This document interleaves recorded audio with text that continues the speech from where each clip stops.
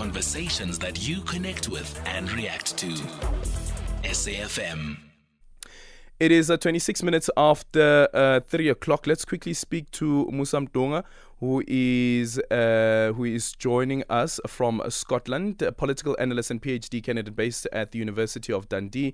The United States has revealed that Kim Jong Un, North Korean leader, is planning to travel to Russia to meet with President Vladimir Putin.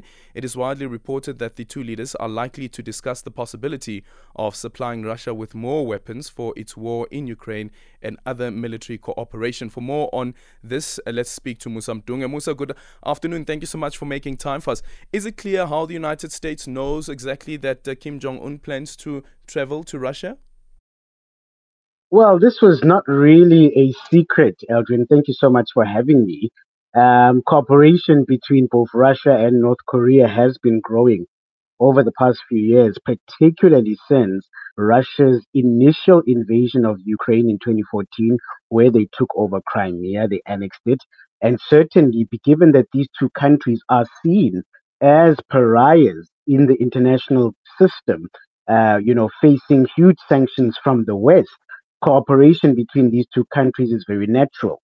What is different in this particular case is, unlike in 2019, where they met in the very place that they'll be meeting this time around, the North Korea is the one that is being asked by Russia to supply, military equipment such as anti-tank missiles, as well as artillery shells, which are very key for Russia's war in Ukraine, where we know currently the Ukrainians are on an offensive in the south, and we see the Russians trying to consolidate their position in the northeast. And so this conflict is what brings these two countries essentially together. How deep, though, do the relation between Russia and North Korea run?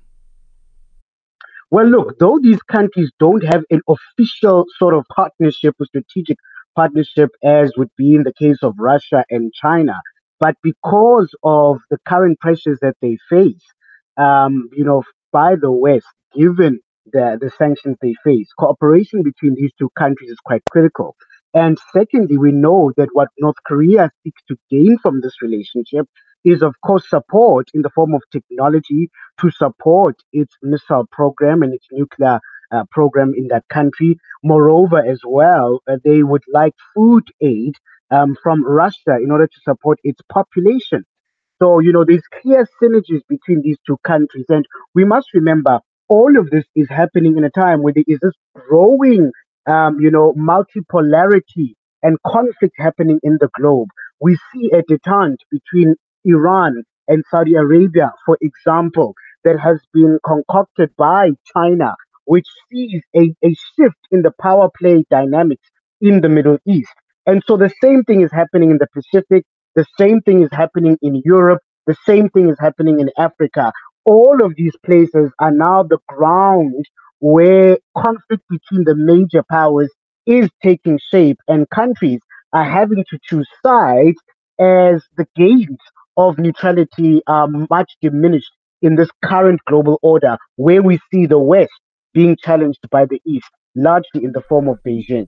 Musa, thank you so much for your time. I remember back in 2006, Russia and China actually blocked any new sanctions that United Security Council wanted to impose on North Korea. 0614-104-107 and X at Aldrin Sampier, and our studio line is 086 000 2032. It's 3:30.